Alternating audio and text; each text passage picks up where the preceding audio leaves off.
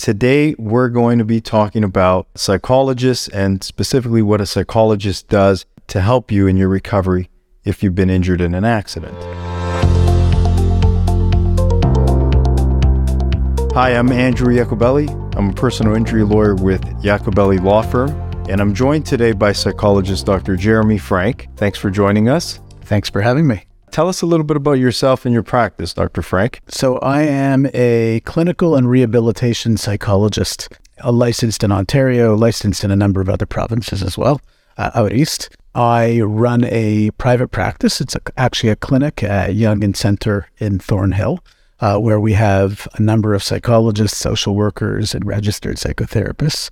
We do a lot of clinical assessment as well as psychological treatment for a host of different types of problems, whether it's for people who have been in car accidents or other types of injuries, or people who come to see us for other reasons in their life, such as relationship problems or depression or that kind of thing. I'm currently the president of the Canadian Academy of Psychologists and Disability Assessment. What we're interested in is understanding why it is that some people are able to go back to work, for example, or able to do things in their life after an accident from a psychological perspective, whereas other people have psychological injuries and impairments that would prevent them from doing things in life. I think a lot of people are wondering, what does a psychologist actually do? That's a big question. There are many different areas of psychology. You have school psychology, rehabilitation psychology, neuropsychology, clinical psychology. The list goes on and on. I think when most people think of a psychologist, largely people think about a clinical or a counseling psychologist. I'm a clinical psychologist, and I'm also a rehabilitation psychologist. A clinical psychologist typically focuses on assessment and treatment of clinical conditions. A clinical condition would be some type of a mental disorder that results in a lot of distress and impairment in your life. So that might be depression or a type of anxiety, post-traumatic stress disorder, eating disorders, for example. And while a clinical psychologist typically focuses on reduction of symptoms and managing a clinical disorder, a rehabilitation psychologist focuses more on return to function. If somebody is injured in some way or has some type of stressor in their life that results in them being unable to do things, right, then how can we help them return to the function that they were at prior from a psychological perspective? How would someone know whether it would be a good idea to see a psychologist?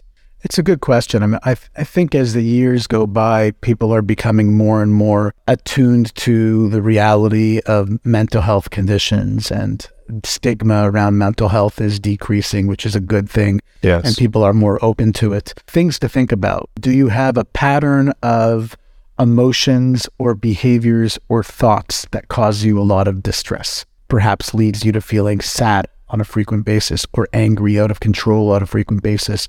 Potentially you feel anxious, scared, worried in a way that feels uncontrollable to you and that causes you a lot of distress. Do those types of problems interfere with your functioning? Do you avoid going out? Do you avoid seeing friends? Do you have a hard time getting along with family? Do you find yourself wanting to stay in your room? That kind of thing. Okay. And if someone does come to you, let's say somebody after an accident, they're feeling some of these emotions, and they want to explore it further and see if you can help them. What are the first steps when they contact your office or when they meet with you? So if somebody contacted us after a car accident, we would first have an intake department that would, by telephone, ask you a number of questions about what happened to you in your accident and what types of psychological symptoms that you're having. Maybe you have a fear of driving, for instance, or maybe you're having nightmares or intrusive memories of the accident.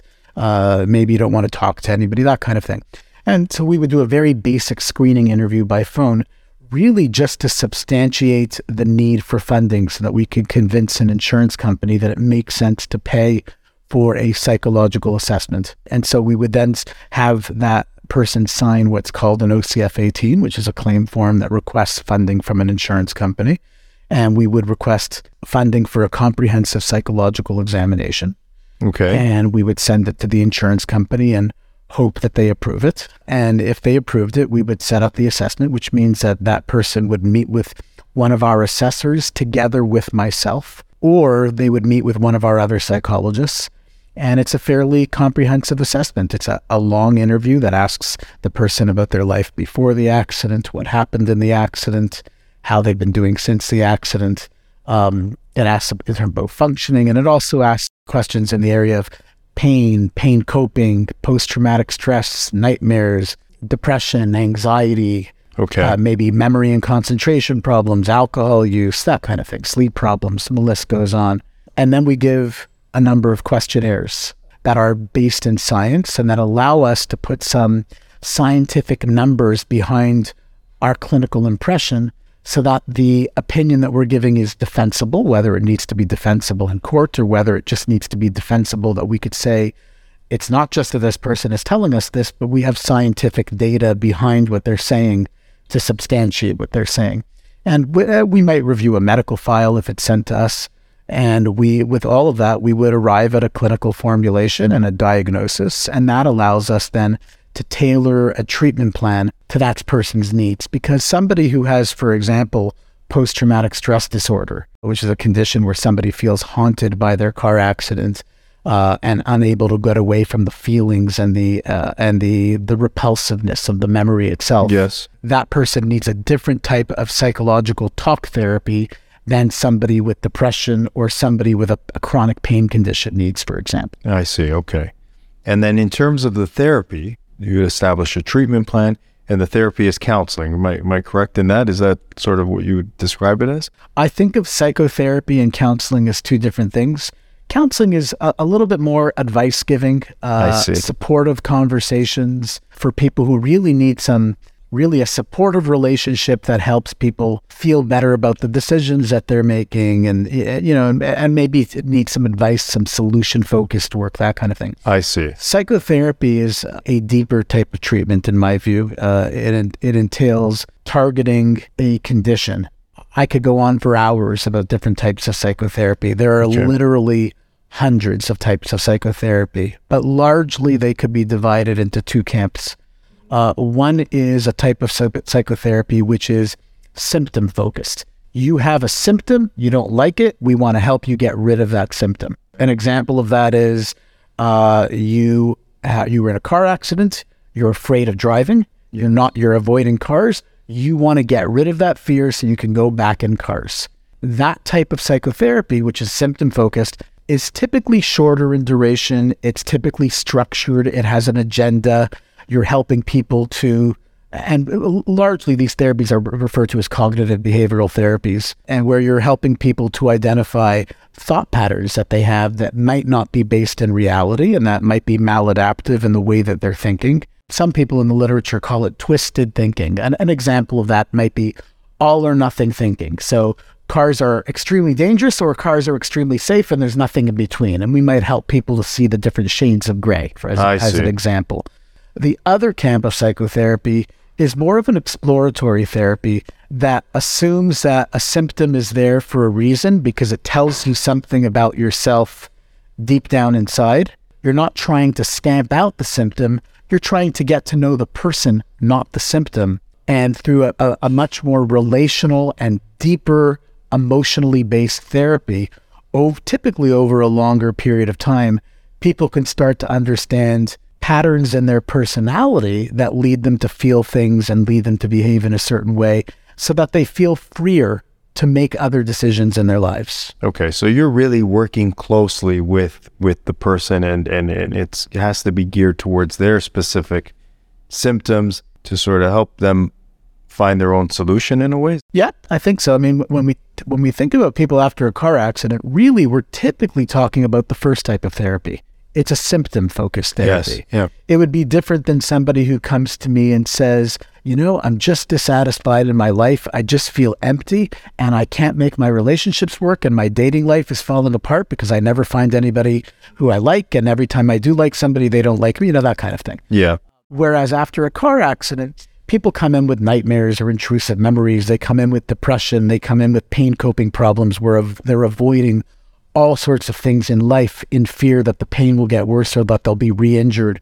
These are more psychological conditions that require a symptom-focused intervention around those symptoms. We teach people to understand the relationship between their thoughts and their feelings. So sometimes people feel sad and they don't really realize why they feel sad, and you can help them to start focusing on the thoughts that they had around that. So getting them to slow down, be present in the moment, and realize why they're kind of running a loop. Oftentimes, we'll hear from clients, they're reluctant. They might be feeling these symptoms, they're afraid to bring them up. They don't like to talk about it. They're reluctant to see a psychologist. What I also notice is after they've seen a psychologist, they're usually impressed that's the one service they really don't want to give up. They find it exceedingly helpful. And so what would you tell people that maybe have these sort of feelings, concerned about opening up about what's going on emotionally for them? What would you tell them?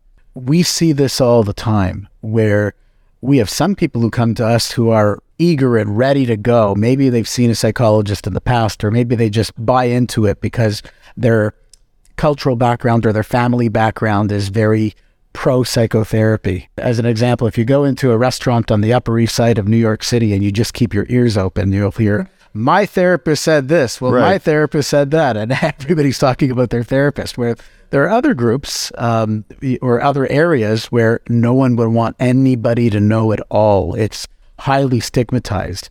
And so the first thing I'd say is keep an open mind. Psychotherapy is not simply this hokey pokey art.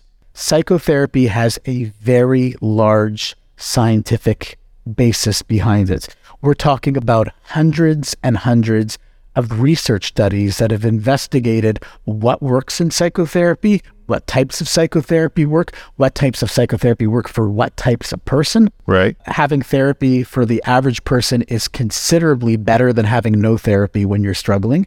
We see people who come in and they're very hesitant and they're not buying in. And there's a small percentage of them that never buy in. When that happens, we're not able to be helpful. The majority of them might come in feeling hesitant, maybe being reluctant to talk about themselves and open up. But if they find the right therapist, I'll talk briefly about the whole idea of a match, but if you find the right therapist, you'll start to ease into feeling more comfortable being yourself and talking about what you're struggling with. And many more times than not, they feel relief in a surprising way, and they start to see improvements in their emotional and their psychological functioning in a way that they were not expecting. Finding a psychologist or a psychotherapist or a social worker, somebody who's going to do psychotherapy with you, is not like finding a heart surgeon. You're not looking for the best. You're looking for the best match for you. There have people who have seen me and said, he's not my cup of tea. This is not the guy I want to see. And they've had an honest conversation with me about it. And I've said, okay, let's have you seen somebody else. And I've sent them to my buddy Dan down the street, who's a psychologist, and they've loved Dan. And then there are other people who have seen Dan and they didn't like Dan. They can't come and say they've seen me and they've loved me. It really is about the match. Yeah, that makes a lot of sense because it's a very personal, private conversation and you have to have, I would imagine, a very good relationship with your therapist. Right. What's the difference between a psychologist and some of these other practice areas like psychiatrist or psychotherapist, or I don't know, there might be other social worker, for instance? Sure. It's an important question, and I think it's an area that a lot of people feel confused about. So I'll try to break it down here. A psychiatrist is a medical doctor. They go to medical school, and they have expertise in diagnosing mental disorders and prescribing medication for mental disorders. So they might prescribe an antidepressant or an anti-anxiety medication or an antipsychotic medication for psychosis, that kind of thing. Okay. Back in the day, psychiatrists were heavily trained in psychotherapy as well. A small group of them right now are trained in psychotherapy at a high level and will do it as part of their practice. They're just not incentivized to do it in Ontario. They make much more money by seeing a lot of people in 15-minute increments than they do seeing one person over an hour. So most of them focus really on medication. Okay. For the most part. A clinical psychologist they do an undergraduate program. So there's 4 years there, 3 or 4 years there, depending on which province they're in. They then do typically a PhD or a PsyD. A PhD is typically called a Doctor of Philosophy in Psychology. A PsyD is a doctorate in psychology. As an example, myself, I was in graduate school between doing my master's and my PhD, my doctorate, my doctoral program. I was in grad school for, I want to say, about 7 years. So it's a fairly lengthy, process. Then there's a clinical internship for a full year after that. And then in Ontario, we also have a year or approximately a year, sometimes a bit more, of supervised practice, where a psychologist is overseeing your work when you're already ready to go. You're pretty much ready to go, but they are overseeing your work so that they can essentially sign off on you. A social worker typically does a bachelor degree and then a master's in social work. And in that program, there's a lot of variability in terms of how much they focus on different types of things. Some of them are very focused on more of the social work aspects of helping people in the community who are struggling in different areas. Some of them focus more on psychotherapy, but then they're done and they can come out and they can practice. And now in Ontario, a new thing is we have registered psychotherapists. They are not allowed to diagnose. Social workers and psychotherapists are not allowed to diagnose. They're not allowed to prescribe medication. Really, they are limited to counseling and psychotherapy. As you were saying, that the difference between the psychiatrist or the medications versus the psychology and the psychotherapy. Well, I guess I have a couple questions. But the first one is, what if someone has already been prescribed maybe some medication for anxiety or depression? Would they also be a good candidate? Would they be a good person to explore also the benefits of treating with a psychologist? Absolutely. Okay. And again, when I say absolutely, it's not just a question of me giving you an opinion where I'm shooting from the hip. There's a lot of research in this. There's a very well-known NIMH, that's National Institute of Mental Health, study from the United States. They looked at hundreds upon hundreds of people.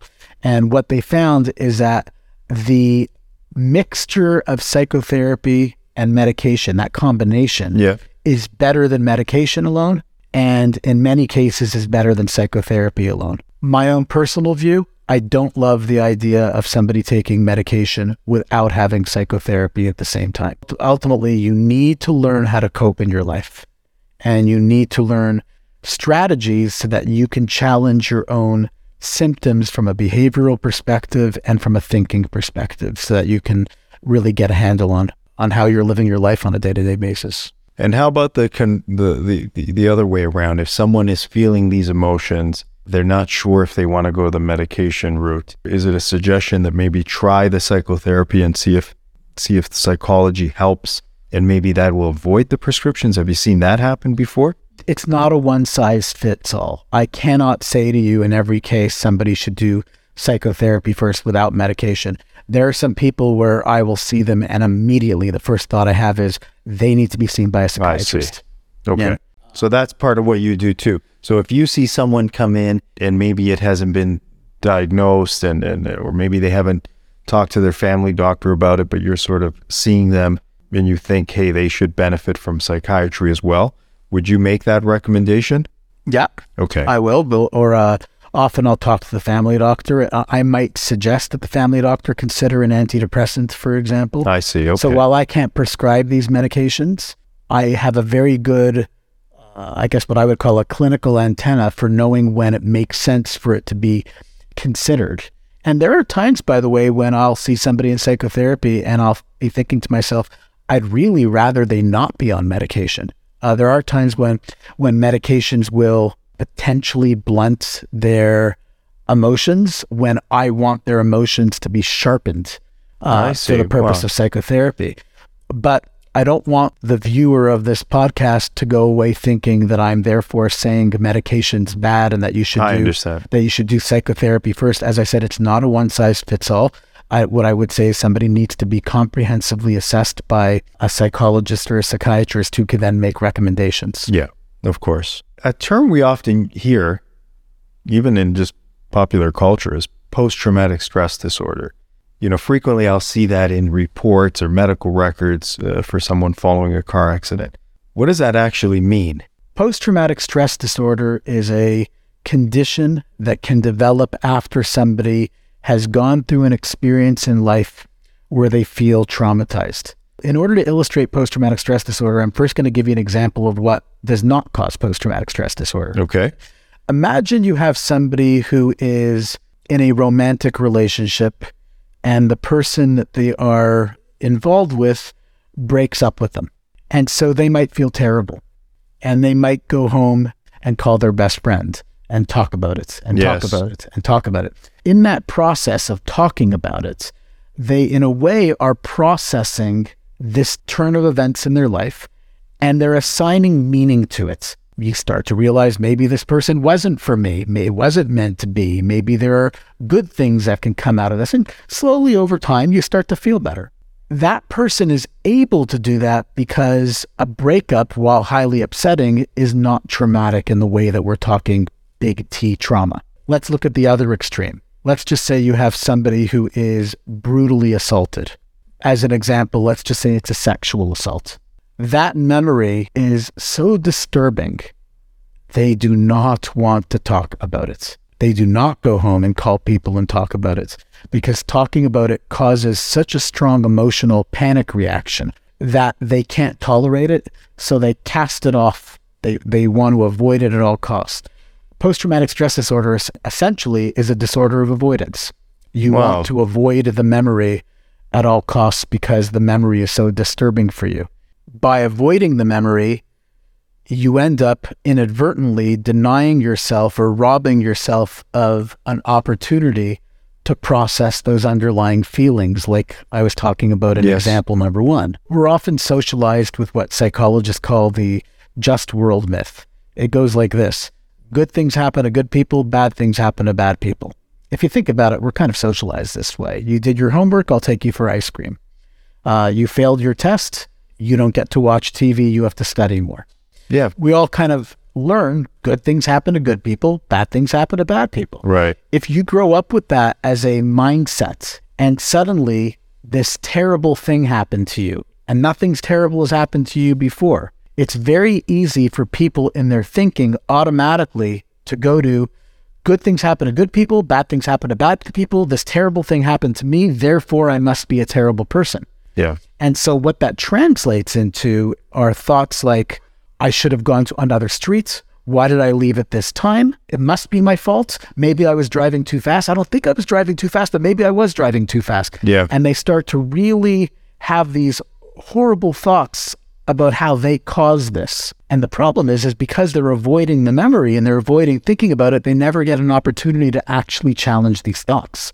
What are these stuck points? What are these thoughts that they have at the time of the accident about why the accident happened and how do they see it as having affected their life? So for example, maybe they no longer trust the world. They now see the world as a place that's now dangerous. Yeah. Or maybe they don't trust people, or maybe they experience others as being untrustworthy, or, there's a whole bunch of things that can happen from it. Okay. So you can help them to start noticing the way that their thinking has changed because of the fact that they never were able to process their feelings and thoughts around the original trauma.